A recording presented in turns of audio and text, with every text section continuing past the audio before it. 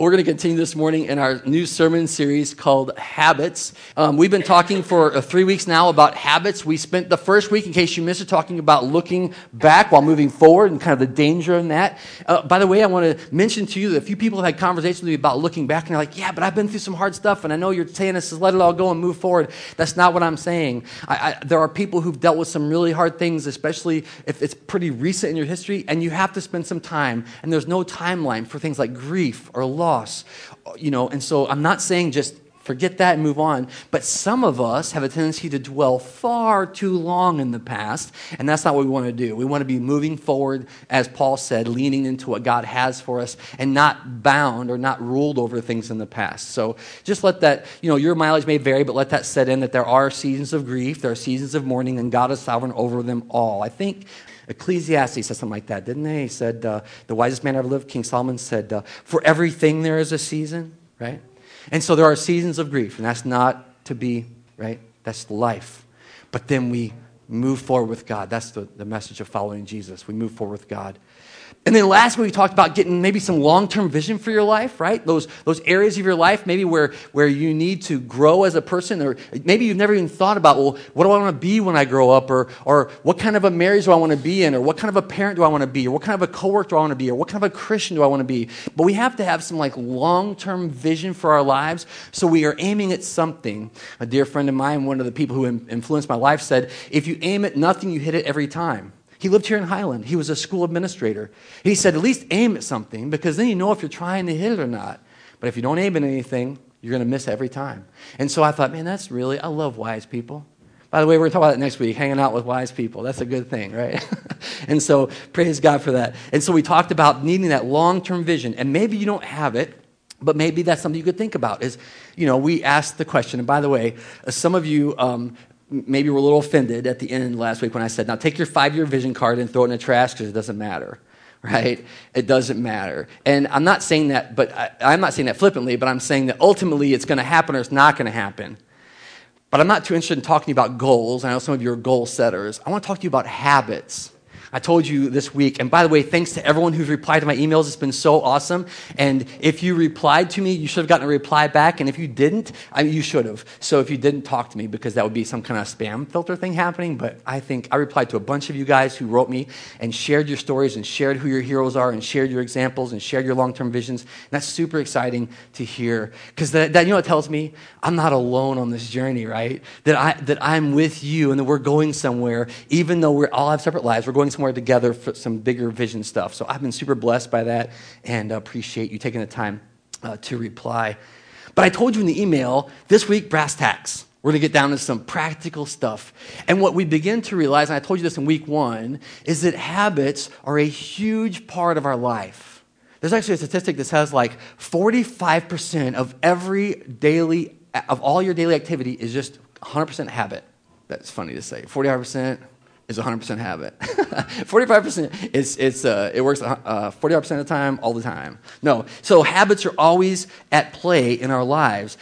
They come in and they sometimes get us when we're not looking, and sometimes they are on purpose. But most often, and here's the trouble with habits, is most often we don't do anything. We're not doing it on purpose. It's not an intentional habit. It's just a habit we got into. You ever heard somebody say that? Well, I just fell into the habit. I've got a bad habit. I've got to break a habit. But today we want to talk about breaking habits. We want to talk about starting habits. See, the irony of habits is this. If you can harness the power of habit for yourself, you can change your life. If you just start to recognize the habit patterns in your life and then just play with them a little bit, you get different results. There's a famous quote that says something like, insanity is doing the same thing over and over and expecting a different result. If you look around your life, and by the way, can I just disclaim something right now? I know this stuff gets super close to that power of positive thinking stuff and all that, and I'm not that guy. But I also think we have to look honestly at the truth, and if you start to examine your life and say, man, why does this keep happening to me? Why do I keep ending up in the same type of relationship? Why do I end up keep in the same dead-end job? Or why do I keep ending up in the same deep-seated anger? I don't know what it is for you. When you end up there in the cul-de-sac again, you got to kind of roll back and go, how did I get here? And many times, it's our habits that have led us there again and again. See, the funny thing about habits is they're very practical. They work all the time. And the question is, are we causing them to work for us or not? All right. And so I told you that there was at the beginning of the series, there was three major things in my life as I thought back, as I prepared for the series coming into 2020, which is now crazy. It's 3 weeks old, right? But I thought there were three major areas. I want to mention them again where I'd had success. The first was Financial Peace University. And I'm not just saying that 'cause we're having a class. Like, it really did change things. But it wasn't like Brittany saying, 10 years, whatever it's been for her. For us, it's been over 15 years, right? So it's like, wow, how did you guys do that? Well, 15 years of habits is how we did it, right? And one of the ways we did it, Brittany, was by leading a class. Because when we led a class, we realized that we weren't doing it right. And so we would correct our habit.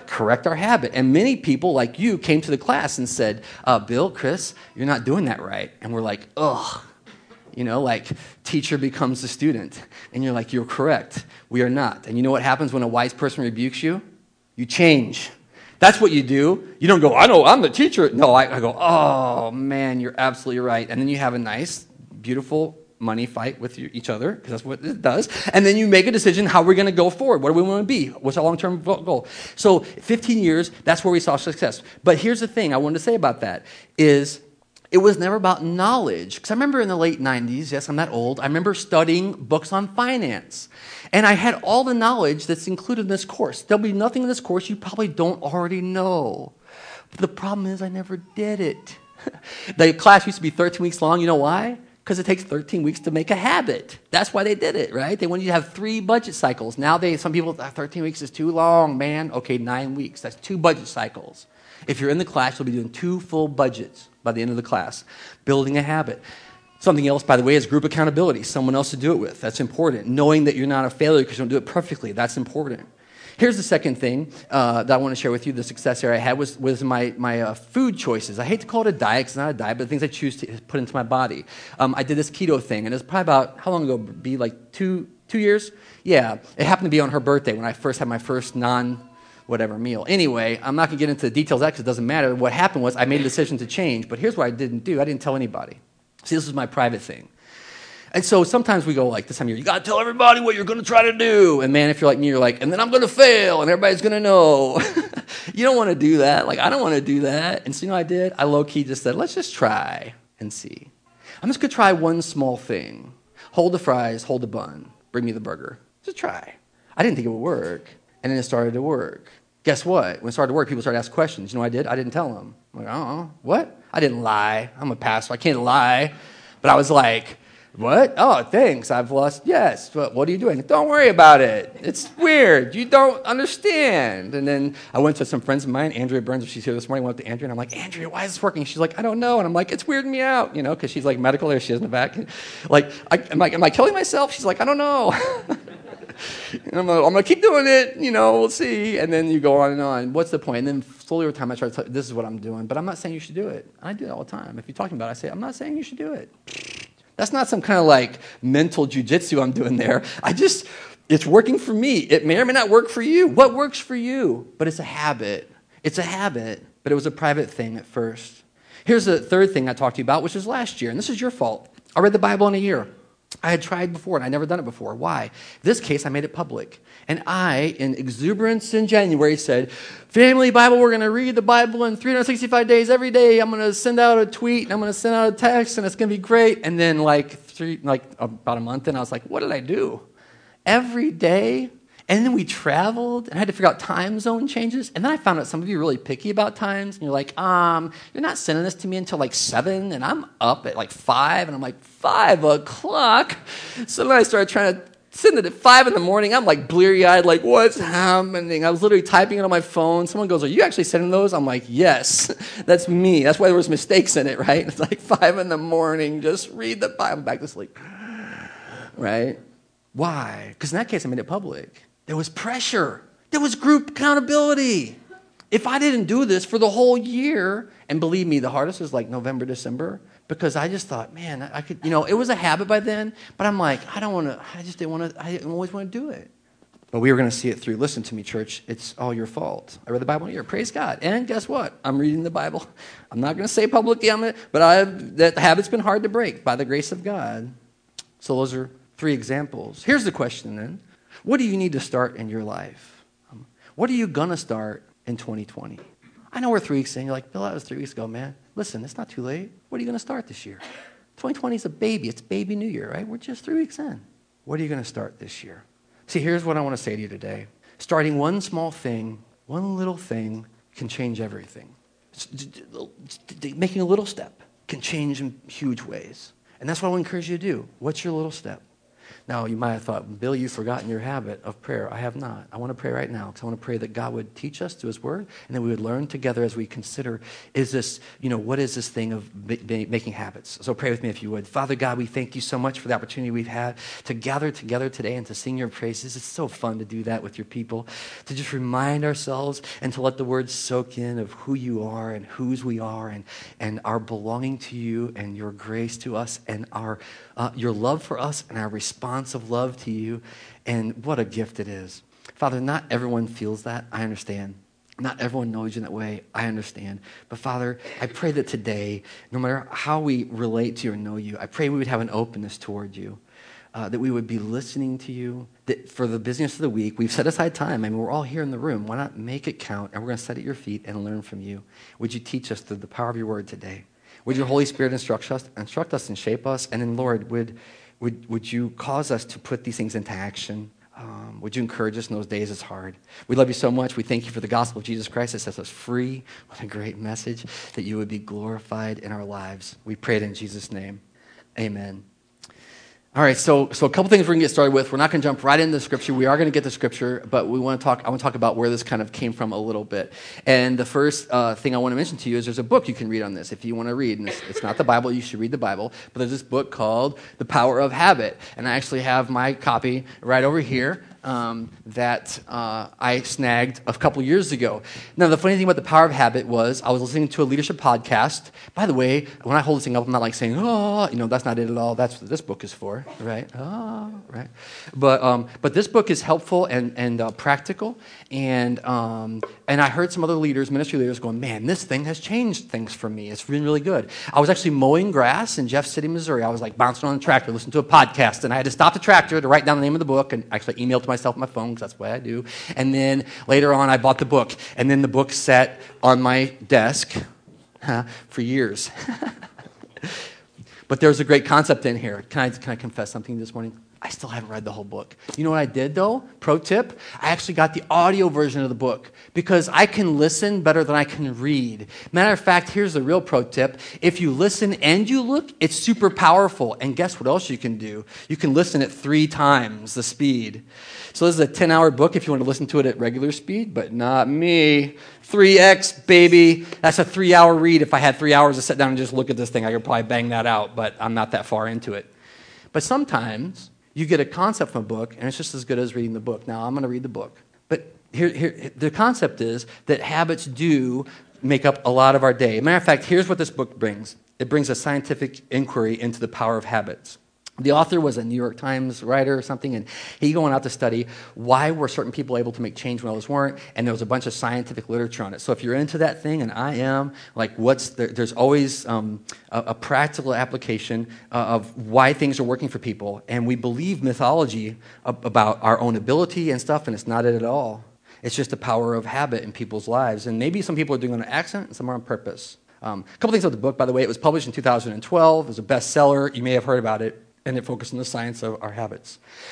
But now that I told you to read the book, I'm going to show you one of the things it has in it. It's called The Habit Loop. And this is what's really interesting to me. The Habit Loop, by the way, he doesn't title it this way. I've modified this for our use. But he calls it cue, response, I think. Let me look at my notes to see what he calls it cue, routine, reward. Cue, routine, reward. And so like there's a thing, and then you have a routine, and you get a reward at the end. It doesn't really matter. I like to call it trigger, response, reward. I found that when I was explaining it to people, that's how I say the words, trigger, response, reward.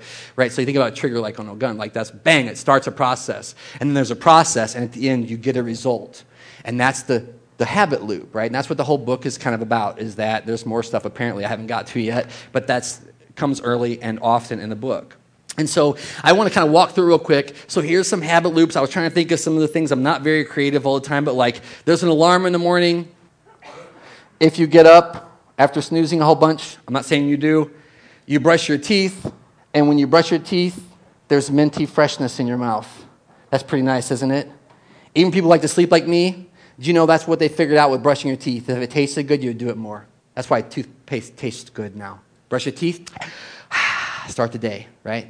Wait a minute, okay. No, hit the alarm, make some coffee, drink some coffee. Where are my people out? I brush my teeth later in the day, man. I want that coffee first. You guys are like, that's gross. Okay, fair enough, whatever. I told you this is like full disclosure. But those days, I brush my teeth, minty fresh. Then it's to the coffee machine. Make some coffee, watch the steam come off it, smell it. Oh, yeah, first thing in the morning, delicious.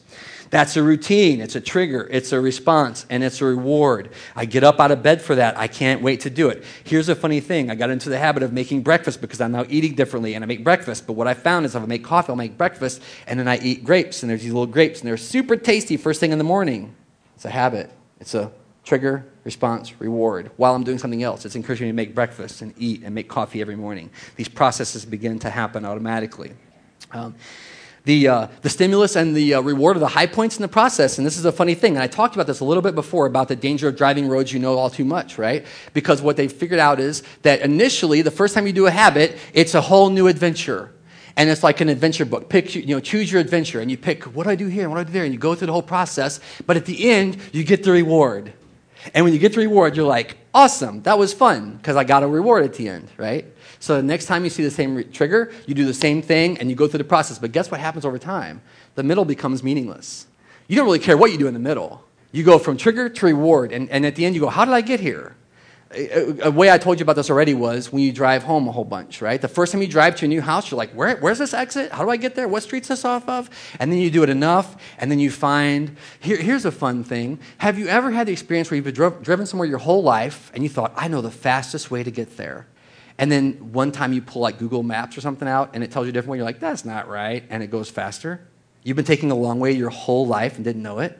Anybody? Just me? Okay, fair enough. Well, I mean, those things happen, and what is it? Because I've gotten into a routine, it's not the most efficient, I've not taken instruction, and now I get the same result. So this is what happens when you get home, you're like, how did I get here? Or when you leave the driveway and you automatically drive to work, and you're actually going to your cousin Benny's house for a holiday gathering. It's like, where are you going? I was going to work. Why? Because you do it every day. That's why the routine has become irrelevant. It's about the reward, right? Trigger, reward. This is what drives so much of our life. The reason this happens, by the way, is because it's a different part of our brain that starts to take over. So when we're first exploring opportunities, apparently it's the front, and I'm not a scientist, so you know what I'm saying, but it's the prefrontal cortex, our thinking brain, apparently, where this happens, and we're actively engaged. What should I do? What am I going to do? Is it going to work out? Am I going to die? Am I going to live? And at the end, you're like, hey, I live. That's pretty good. And then you remember that neural pathway. What worked? It worked before. I'm going to do it again. Can I tell you a funny side on this? This is what PTSD is. This is what PTSD is. I've done a lot of study of PTSD because I was curious about it. It's people who get into battlefield confrontations and they find things that work. And it saves their life. And then they come home and it's not a battlefield and they react to things and they don't even understand why they're reacting that way. It's because you have a pathway that saved your life and you think it's the way you have to be now. But you're not on a battlefield anymore. You have a whole new environment. You know how they change PTSD patients? This is wild. Cognitive behavioral therapy is what they call it. You know why? They ask you to slow down your thinking process and ask, why am I thinking this? Why am I doing that? Is that true? Here's a question. Are there other possibilities? Is that a gunshot or is it a muffler backfiring, a car backfiring? Is it possible there's not a gunshot? And if you open the door to this possibility, you don't have to follow the same neural pathway, right? And this is how they actually get people to come to like, they don't ever, it's never like you have this, now you don't have it, but you begin to pull back that alarm meter so you're not panicked every time something happens. There's a whole bunch more I can tell you about that. I won't go into it, but it's really fascinating because it's a practical thing that helped us before. It doesn't help us any longer, right? This neural pathway. Well, what happens then? So the more we do something, the more it becomes a habit, the less we think about doing it. And this is why our habits work against us. They become part of our deeper brain. And then you start to crave. I actually watched an interview with somebody that said cigarette smoking, isn't so much physically addictive as it's a habit addiction. I'm like, what? That's not true. No, they said in 100 hours after your last cigarette, all the nicotine's out of your body. There's no way you're having nicotine cravings after 100 hours. Now, some of you may smoke and you're like, shut up, right? Because I don't smoke, right? I actually tried to start the habit and I couldn't. It's a long story. Anyway, but they said what it is you want something to do with yourself. You're bored or you're stressed. It's just a trigger. And your response has been, well, trigger, right? Reward. Yeah, that's the loop you're in. And so the question is, how do you hack that and get a different response? Because the response is irrelevant. So that could be, here's a different response. You're stressed, go to the gym, punch a bag, run on the treadmill, right? Make fun of the people who are lifting the stacks. I don't know, that's what I do when I'm there. Anyway, and then reward. You've gotten your relief from stress, but you're not smoking yourself to death anymore. Pretty wild stuff, right? The way that we actually function. And so then what we start to realize is what we deal with in our life so much is the cumulative effects of a habit. The cumulative effects of a habit. That's what we actually deal with. They become automatic. We don't think about them. Okay, I'll say one more thing and we're going to jump into Daniel. I promise we're going to get to Daniel, but one more thing I want to share with you is this. So there are some habits that can cause your life to be really chaotic and difficult. I want to share 3 things that, and some of you, this came from some of the people who wrote back to me and said, hey, here's my ideas and stuff, and so I want to share something with you this morning. And so here's one. I don't know if your wife's like my wife, but she believes that I exist just to drive her crazy. She actually thinks that that's true. We have to have rational conversations every day of like, I'm not trying to drive you crazy. And she's like, really? Because it kind of seems like... Okay, so let me tell you a story about habits and how they change things for me. This is going to be fun. Okay, so every day I was making breakfast. I told you this already. And I eat a lot of fat and grease. And so it's messy, right? And so every day I would make my greasy breakfast and I would put my greasy spatula on the counter next to the stove. And I was trying to keep the grease in the stove, which I don't do a good job of that either. But then I would put, and she was like, you're driving me nuts. I'm like, why? And she's like, there's always grease on the counter when you're done. Can you clean it up? And truth be told, I don't really want to clean it up every day. So guess what I did? This is called a systems hack. I got a plate that I'm going to eat my eggs on anyway. I'm proud of this, y'all. I put the plate next to the pan where I cook the eggs, and then guess what? I flip the eggs, and I put the greasy thing, because it's grease and I love it, right here on my plate. And then at the end of the thing, I put the eggs in the plate, I put the thing back in the skillet we use, and then I go and I eat my eggs. Guess what? She doesn't get mad about the counter, because I got a systems change. It was a habit. I had a habit of I didn't want to lay it on the thing and it'd melt, right? I lay it on the plate. It's one step. So I'm so proud of that, y'all. No one's as proud of that as I am. I'm going to put this. I'm going to put it right here. That's one. No, here's another thing. Every day I would get up and I'd forget to take my pills. I started this year. Last year I started a new habit of taking some vitamins because apparently you're supposed to do that in life. I don't know. I'm trying to be responsible.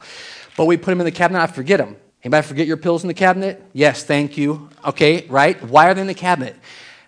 Chris says, why are they on the counter? I'll tell you why they're on the counter, because what I had to do is put them in front of the salt and pepper. So that every day when I wanted to take my pill, I had to move my pills to get to my salt and pepper to put on my eggs. And guess what? Now I've not missed a day in over 6 months taking pills. Why? Because, I'm not saying take these pills, by the way. I'm just saying, it's a habit. I was failing at it before. What was it? A systems change. I put the salt and pepper, I put the thing right in front. If you come to my house, you will see my vitamins in front of my salt and pepper. God forgive me for that. One last thing. So that's 2. Here's a third. Some of you said you have to do something to get started. Somebody wrote back to me and said, you got to do something. First thing in the morning, get out of bed and get going. You got to get your first step going. I love that. So I told you I used to ride bikes long distance. By the way, confession time. I don't exercise currently. I know I need to start. Maybe that's my thing. I don't know. But I don't hardly do any exercise, right? Other than just life. And I used to do that. And this bag actually is one of my triggers because whenever I did the boot camp in the morning, I would get the bag and carry it to the gym. Even though there was nothing in the bag I needed, carrying the bag made me realize I had to go to the gym. Isn't that stupid? And I'd walk in and I'd throw this thing down on the benches and I would just pour my heart out on that basketball court with that general, I don't know what you would call her, who dragged us around in the boot camp at 5:30 in the morning, and then I'd pick up the bag and take it home. I literally took out one towel out of here to wipe my face at the end. I did nothing with the bag, but it told me I had to go to the gym because of the bag. I used to be a long-distance bicyclist rider, sort of long-distance, whatever, and you know what I would do? I wouldn't feel like going for, I'm like, I don't feel like going for a ride. I've been working all day, and then you know what I'd do? I would put on my spandex. Now, look at these things. Come on, y'all. You laugh. These are expensive. Am I wrong? These are expensive clothes, y'all. And then I would put on my best friend used to call it my sausage shirt. I'd put on this ridiculous ensemble. And then if I wasn't yet inspired enough, I would put on my gloves, my fingerless gloves, right? Why? Because I was triggering a behavior. That's what I think in hindsight, right? I didn't feel like it. But guess what? By the time I put all those stupid clothes on, I kind of felt like going for a bike ride, And you might say, well, you look like a fool. And you're right, until you get around 1,000 bike riders. And then you just fit right in. It's your people, it's your tribe, it's your trigger, it's what you do, right? And so I'm not doing that currently, that's confession time, but that's what I used to do. I would get that out and I would get it on, and then all of a sudden I would get going. So maybe some of you need those things in your life. You need something to trigger you to get going. Okay, so what is the cumulative effect of the habits that you want in your life? And truly, can one habit change your life? Well, I'm going to share with you a story. This is the biblical model, by the way. The man Daniel. Daniel's an Old Testament dude, and if you don't know, Daniel has been, I heard someone say Daniel is the role model for Judaism. Like he was, if you wanted to be a good Jew, a God-honoring Jew, you would follow Daniel's life. That's what it would look like to be a good Jew. And maybe you've heard the story about Daniel. A couple things on his background, by the way, is Daniel was handsome, he was wise, and he was faithful. And we're going to maybe prove that today from the text, right? He was handsome, wise, and faithful. But you might have also heard that Daniel survived a night in the lion's den, right? He was thrown in the lion's den. You've heard the story. They probably heard it in blast before even. And then in the morning, he was still alive. And it's like, what kind of a thing is that? We're going to talk about that. This is from Daniel 6.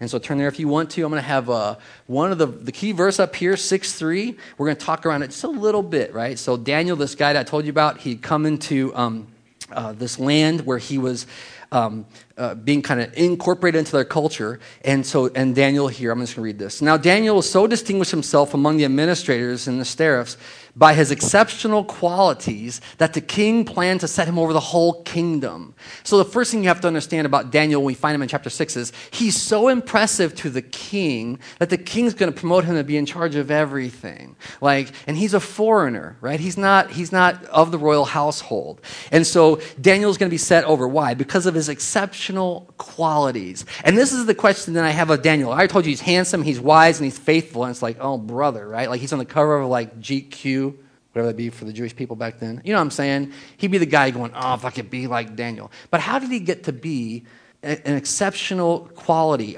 his exceptional qualities amongst his peers? You see, because it's always kind of a comparative thing. He had exceptional qualities, so much so that the king, listen to verse 4. There are people that are like me. At this, the administrators and the satraps tried to find grounds for charges against Daniel in his conduct of government affairs, but they weren't able to do so. So he's making enemies because he's doing so well in life, right? They're just like, well, we're going to take this dude down. You know, this is all the precursor to the lion's den, by the way. In case you're wondering, that's where it's going to lead, okay? And this is what it says. They were trying to find some way he was mismanaging government resources, and they could find nothing wrong. Man, if that were true for us today. They could find no corruption in him because he was trustworthy and he was neither corrupt nor negligent. So he was doing a great job. I'm like, man, Daniel's killing it. Yes, to be like Daniel. How could I be like Daniel? I want to talk about that. Let's turn back, if you're in your Bibles, turn back to Daniel chapter 1. Because this is where the story of Daniel begins. I'm going to pop this key verse up here, but I'm going to read around it a little bit. Oops. So this is when Daniel comes in. And the Lord delivered, I'm going to start in verse 2. And the Lord delivered Jehoiakim, king of Judah, into his hand, that's into the enemy's hand, along with some of the articles of the temple of God. These he carried off to the temple of his God in Babylonia and put the treasure in the house of his God. So this has been like a capture, and now Israel is being kind of inculcated into this culture that they do not want any part of. Then the king ordered Ashpenaz, chief of his royal court, to bring in some of the Israelites from the royal family and of the nobility. Now here's the descriptor in verse 4. Young men without physical defect, handsome, showing aptitude for every kind of learning, and well-informed, quick to understand, and qualified to serve in the king's palace. So this is the kind of people that Daniel's like. He's in this group. He's selected because he's in that group. Physically attractive, able to be taught, takes things up quickly, right? So he has some things going for him. And I'm going to ask the question again. Is this just because he's born that way? What's going on with Daniel? let's see. He was able to teach them the language and the literature of the Babylonians. The king, in verse 5, assigned them a daily amount of food. This is the first clue we get to who Daniel is, by the way. The king assigned him a daily amount of food and wine from the king's table. They were to be trained for 3 years, and after that, they were to enter the king's service. So you can imagine you've been taken into captivity. Now you're going to eat at the king's table in his kingdom. You're going to be fed like a king for 3 years. Among those were from Judah, Daniel, Hananiah, Mishael, and Azariah. The chief official gave them new names. To Daniel, he gave them Belshazzar. I should be able to say his names, I can't. To Hananiah, Shadrach, we know these. Mishael, Meshach, and Azariah, Abednego. Shadrach, Meshach, and Abednego. We know the story. These are the 4 people that are included in the intro of this text. But here we go. Now verse 8, and this is the key verse. So he's been invited in. He's been selected amongst the prime people to come into the kingdom. And this is what the word says. But Daniel resolved not to defile himself with the royal food and with wine. And he asked the chief official for permission to not defile himself in this way. What? He gets invited to the king's table, and he's like, I appreciate it, but can I not do that? I was like, well, what would cause a young man who's got all this favor and all these things going for him to say, no, I'm not going to do that? You can imagine it's the biggest smorgasbord ever. He could have had anything he wanted. He could have ate like a king for 3 years, and he refuses it. I have to think he had a habit he did not want to break. Matter of fact, we find out later. Let's see here. We pick it up here. Verse 9. Now God had caused the official to show favor and sympathy to Daniel, but the official told Daniel, I'm afraid of my lord the king who has assigned you food and drink. Why should he see you looking worse than other men of your age? The king would then have my head because of you. Like, you're going to look terrible if you keep doing the way you've been doing it. Don't keep doing it that way. And this is what Daniel said. Let's see. Daniel then said to the guard, whom the chief official appointed over Daniel, please test your servants for 10 days. Give us a chance. Give us nothing but vegetables to eat and water to drink. And then compare our appearance with that of the young men who eat royal food. And treat your servants in accordance with what you see. Right? And this is what happens. So 10 days later, at the end of 10 days, in verse 15, they looked healthier and better nourished than any of the young men who had been eating the royal food. And so the guard took away their choice food and wine, and they were to drink, and gave them vegetables instead. By the way, can you imagine being those dudes? Not happy. I would not be happy. Vegetables and water for 3 years after I was at the king's table. But it was better, and Daniel knew it was better. Why? Because he had this habit. There's no way. If he had walked in there and been like, Cheetos. Like, who loves Cheetos? Why do you love Cheetos? I mean, why? Because they figured it out. It's crunchy, it's sweet, it tastes good, it gets on your fingers, which is super annoying, but you can't, you ever tried to lie about eating Cheetos? No, I'm not try to eat them and look elegant. You can't do it. It's like the most ridiculous food. It's like they're mocking you because you can't stop eating the Cheetos, right? When I was a kid, it was cheese balls. Oh, cheese ball, rah, rah, rah, They're building a habit in you, so your whole life you see that and you trigger, oh, gotta have the Cheetos. Peanut M&Ms. I'm just saying, peanut M&Ms. Come on, y'all. Like, they're building in these triggers. But Daniel's like, no Cheetos, no M&Ms. Vegetables and water. Why? He had to have a habit. He had to be this kind of a person. And it goes on, then they go through this process. All the people get trained in that way. We're not going to spend more time there, but I wanted to mention that when we see Daniel in chapter 6, it's not like the first time we've ever heard of Daniel. He has a backstory. He has a purpose. He has a place he's coming from, and he has a place where he's going. And he believes that his habits are going to, I'm inserting that, but I think he does, there's something in his habits that he says, no way. Let me tell you a quick story. One time, a friend of mine, we were over at their house, and their kid was screaming for a snack. The kid's like, Mom, snack, want a snack, rah, right? Kids, you know what I'm saying? Got one of those? I got a couple of those. Anyway, and fine, here's the broccoli. And the kid's like, broccoli, I'm like, what is this sorcery you've done? They're like, that's the treat we give here. It's not Cheetos or M&Ms or Yoo-hoo. It's broccoli. And the kid, 4-year-old kid, please give me broccoli. I'm like, wow, I'm doing parenting wrong. Thank God my kids are grown. Too late. Sorry, Olivia. Good luck with your future. You build in habits. You create expectations. You create desires. This is what it is. It's a trigger, a response, a reward. This is what's happening. And all of a sudden, broccoli is tasty. Sometimes we are afraid to start a habit because we don't want to start. And so I want to jump over real quick. And this is from the book of Zechariah. Zechariah, and I'm going to put it up here on the screen. You don't have to turn it unless you want to, but it's Zechariah 4:10, and this is a great little verse about starting small, because I told you earlier, maybe start small, right? Here's what the verse says in 4:10. Who despises the day of small things? Men will rejoice when they see the plumb line in the hand of Zerubbabel. Give you context what's happening here. They're going to start rebuilding the walls in Jerusalem. And people are mocking it. Oh, yeah, like you're going to put back a stone by stone? What are you going to do?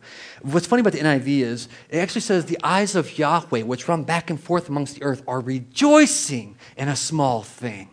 That this is part of the problem. We think we're going to make some big decision, some big change, and it's all going to change forever. And it's like, no, you're going to start with a small thing and do it in a small way, and you're going to continue to do the small thing over time, and it's going to matter a whole bunch. Right? It's going to have that same cumulative effect that we already have from our habits.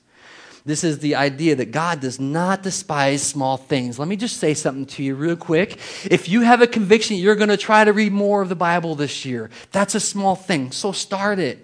And don't think, well, I read 4 days and I quit, so who cares? God's rejoicing. He's looking over all the earth. Who's going to do something small for me? Who's going to start something small for me? Are you going to acknowledge him in some way? Are you going to maybe start exercising in some way, right? I mean, talking to myself here. Are you going to start something small? And then God's going to be like, yes, that's what I want. Baby steps. I want little steps.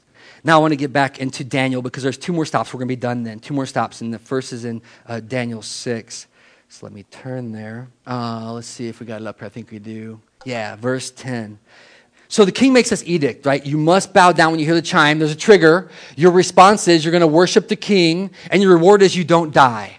That's what the loop is now, right? These guys who wanted to trap Daniel said there's a loop. Let's say if you hear the harp, if you hear the lyre, if you hear the music playing, then you got to get on your face and worship the king and nobody else. And if you don't, we're going to cut your head off. That's what's going to happen. You're going to die. Or you're going to be thrown in the lion's den, right? You're going to die.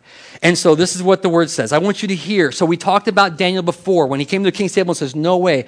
Oh, let me give you a little history, by the way. That king was not the same king that this king is. Daniel has survived multiple kings in his position. Why? Because he has some long-term vision what he's doing. He has some overarching commitment to God. He is not going to be swayed by who's in charge right now, right? So he's still there serving. And the word says this in verse 10. It says, when Daniel learned that this decree had been published, worship or die, this is his response. He went to his upstairs room where the windows opened toward Jerusalem. And 3 days he got down, 3 times a day he got down on his knees and he prayed, giving thanks to his God. And what's the last part of that sentence say? Just as he had done before. The power of habit. Daniel's like, no way. Don't worship my God? No way. Worship the king? No way. Not me. I've been worshiping God my whole life. I'm not going to stop for you. And he continues to worship God. He continues to pray God, just as he had always done before. I'm stunned by his conviction and commitment. By the way, I mentioned Shadrach, Meshach, and Abednego. In the middle of those 2 stories, those dudes got thrown in a fiery furnace for almost the same thing. Disobeying that king. And guess what? They didn't die. They didn't die. It's just a lie of the enemy. It's going to cost you everything. It's not true. God, losing those habits that are instilled in our lives will cost us everything, but not other stuff. That's a lie. If you don't eat those M&Ms, you're not going to die. If you don't eat that Cheeto, you're not going to die. But if you don't submit, if you don't worship, if you don't follow God, you will surely die. Isn't that wild, man? That's the first thing we hear in the book of Genesis. Did he really say, if you touch it or eat from it, you will surely die? You will not surely die. We believe these lies. He went home and he prayed like he always did. Here's some application from today. First, I want to encourage you to start small. Start small. Pick something, And you don't have to tell me what it is or nothing else. And don't do something I've done. Just do what is it in your life, a small thing. I want you to step back from a moment and say, what's really happening here? What's the trigger and what's my response and what's the reward? And how can I kind of hack that process? Something simple. Avoid a marriage fight. Avoid a parent fight. Just change a little habit. You're not trying to drive people crazy, right? Some of you are like, kind of. No, you're not. You're not. Here's the second thing I want to encourage. Application first. Start small. The second thing, keep it private. You don't got to tell nobody. Just try it. Don't even tell them. If you're afraid you're going to fail, just don't tell nobody. Just go ahead and try to do it. I'm just going to try 10 days. Try it for 10 days. Let's see how it goes. I'm going to make one small change. Maybe it won't change the world. I'm going to try one small thing. Here's a third application. Maybe make it public. Maybe you're like, no, I need to tell some people. I have a problem. I need to change this about myself. I need to meet somebody at the gym. Like, that's what would work for me, honestly. If I met somebody at the gym, I'd go to the gym. I don't go by myself. So maybe you need to make it public in some way. And the fourth is then build a habit. Build a habit. Oh, yeah, here's the fifth thing. And this is the thing, this book. By the way, it's funny, I haven't read this book, but I've read this book, so praise God. But the fifth thing is give yourself a reward. Reward good behavior, you know. That's how we work. Like, do something. One of the funny examples I use in this is they say, when you first start exercising, eat chocolate when you're done. People go, no. It's like, no, eat chocolate when you're done first. If you love chocolate, eat it when you're done exercising. Why? Because you're creating that, I love exercise, get chocolate at the end. And they say, what's funny is you do it enough, you don't want the chocolate anymore. You know, you want to exercise because there's an intrinsic value to some of these things that we should be doing. Praying. There's intrinsic value in our relationship with Christ. There's intrinsic value in these things, but we don't always see them initially. So give yourself a reward. I want to close with this, and we're going to have communion. Daniel 6 in the lion's den is not Daniel's highest accomplishment in my estimation. Daniel goes on, and in chapter 9, I couldn't believe this because I was just reading through the book, you know, because I wanted to see the context of everything. And I can't read this whole prayer, but if you want to read it later, I encourage you to read Daniel chapter 9. Because Daniel, this man of God who's had these habits his whole life, he gets on his face and it says this, I prayed to the Lord my God and I confessed, Lord, the great and awesome God, who keeps his covenant of love with all who love him and obey his commands. We have sinned and we have done wrong. Listen to the language. We have sinned and we have done wrong. We have been wicked and we have rebelled. We have turned away from your commands and laws. We have listened to your servants, the prophets, who spoke in your name to our kings, our princes, and our fathers, and to all the people. We have not listened to them, all the people in the land. Lord, you are righteous, but this day we are covered with shame. I mean, Daniel's just like, I am with these people, and man, we have screwed up, and we have not honored you, and we are in captivity because we have failed to be obedient to you. And he's confessing all these things. And then, I can't read the whole prayer, but here in the middle, I love this. He says, just as it is written in the law of Moses, all this disaster has come upon us, yet we have not sought the favor of the Lord our God by turning from our sins and giving our attention to your truth. I mean, Daniel's like, we just got to repent. We got to stop. There's a way out of captivity. There's a way out of exile. There's a way out back into the promised land. If we'd only turn to you. And he concludes by saying this, give ear, O God, and hear. Open your eyes and see the desolation of the city that bears your name. We do not make request of you because we are righteous, listen to the word, but because you are great in mercy. So have mercy on us. I mean, Daniel, at the end of his life, he's like Paul in this way. He doesn't say, I'm righteous. He's like, you are right, and we are wrong, and we are submitted to you. We're turning away from our sin, and we're believing good news. I don't know if you believe that we serve a God of mercy and of hope and of a future, but this is the God we serve. This is the God we're invited to serve together. I hope that you believe that. I hope you believe it all and more every day. You believe in the gospel of Jesus Christ. There's several times in the New Testament the word says with Jesus, as was his custom, he went out to the mountain to pray. As was his custom, he went into a synagogue to teach. Later on, it says the Apostle Paul, as was his custom, he went and debated the faith with people. As was his what? Habit. They just made it a habit of life. This is who I'm going to be. This is my long-term goal. This is what I am. This is who I am. And Paul, especially in the brothers and sisters who believe in Christ, just set their minds on Christ and followed after his leadership, as was his custom. I want to pray today, and I'm going to pray a couple things that you would maybe start following Jesus in your life. Maybe you had, and you're not right now. I'm going to just invite you to start again. Little thing. Jesus, I'm going to follow you. If you've never believed that God died for your sins, I pray you would believe that. Maybe you're still trying to pay, make it right, do your best. I don't think that's the gospel. And then just pray that God would help us to apply this word today. Father God, we thank you so much for the opportunity we have to come into your presence and to hear of those who've gone before us and who have changed things because of their faithfulness to you. I can't help but think of the household that Daniel came from, and not that we have perfect parents on earth, because as parents we know we screw up, but boy, to build in good habits is such a gift that we can continue to live in later. I pray, Father, that, before we would start trying to clean anybody else's house, we'd clean our own, and we would look at our lives, Lord. What are the things in our life that are dishonoring to you? Would you help us to get rid of them? What are the things that we need more of? What is the thing we need to start? What is the thing that's more glorifying to you? What is that little step we can take, Father? Would you convince us in our hearts we should try it, take it? May we begin. And Father, I want to pray against the lie that we don't have enough time, because, we have all the time you give us in this life.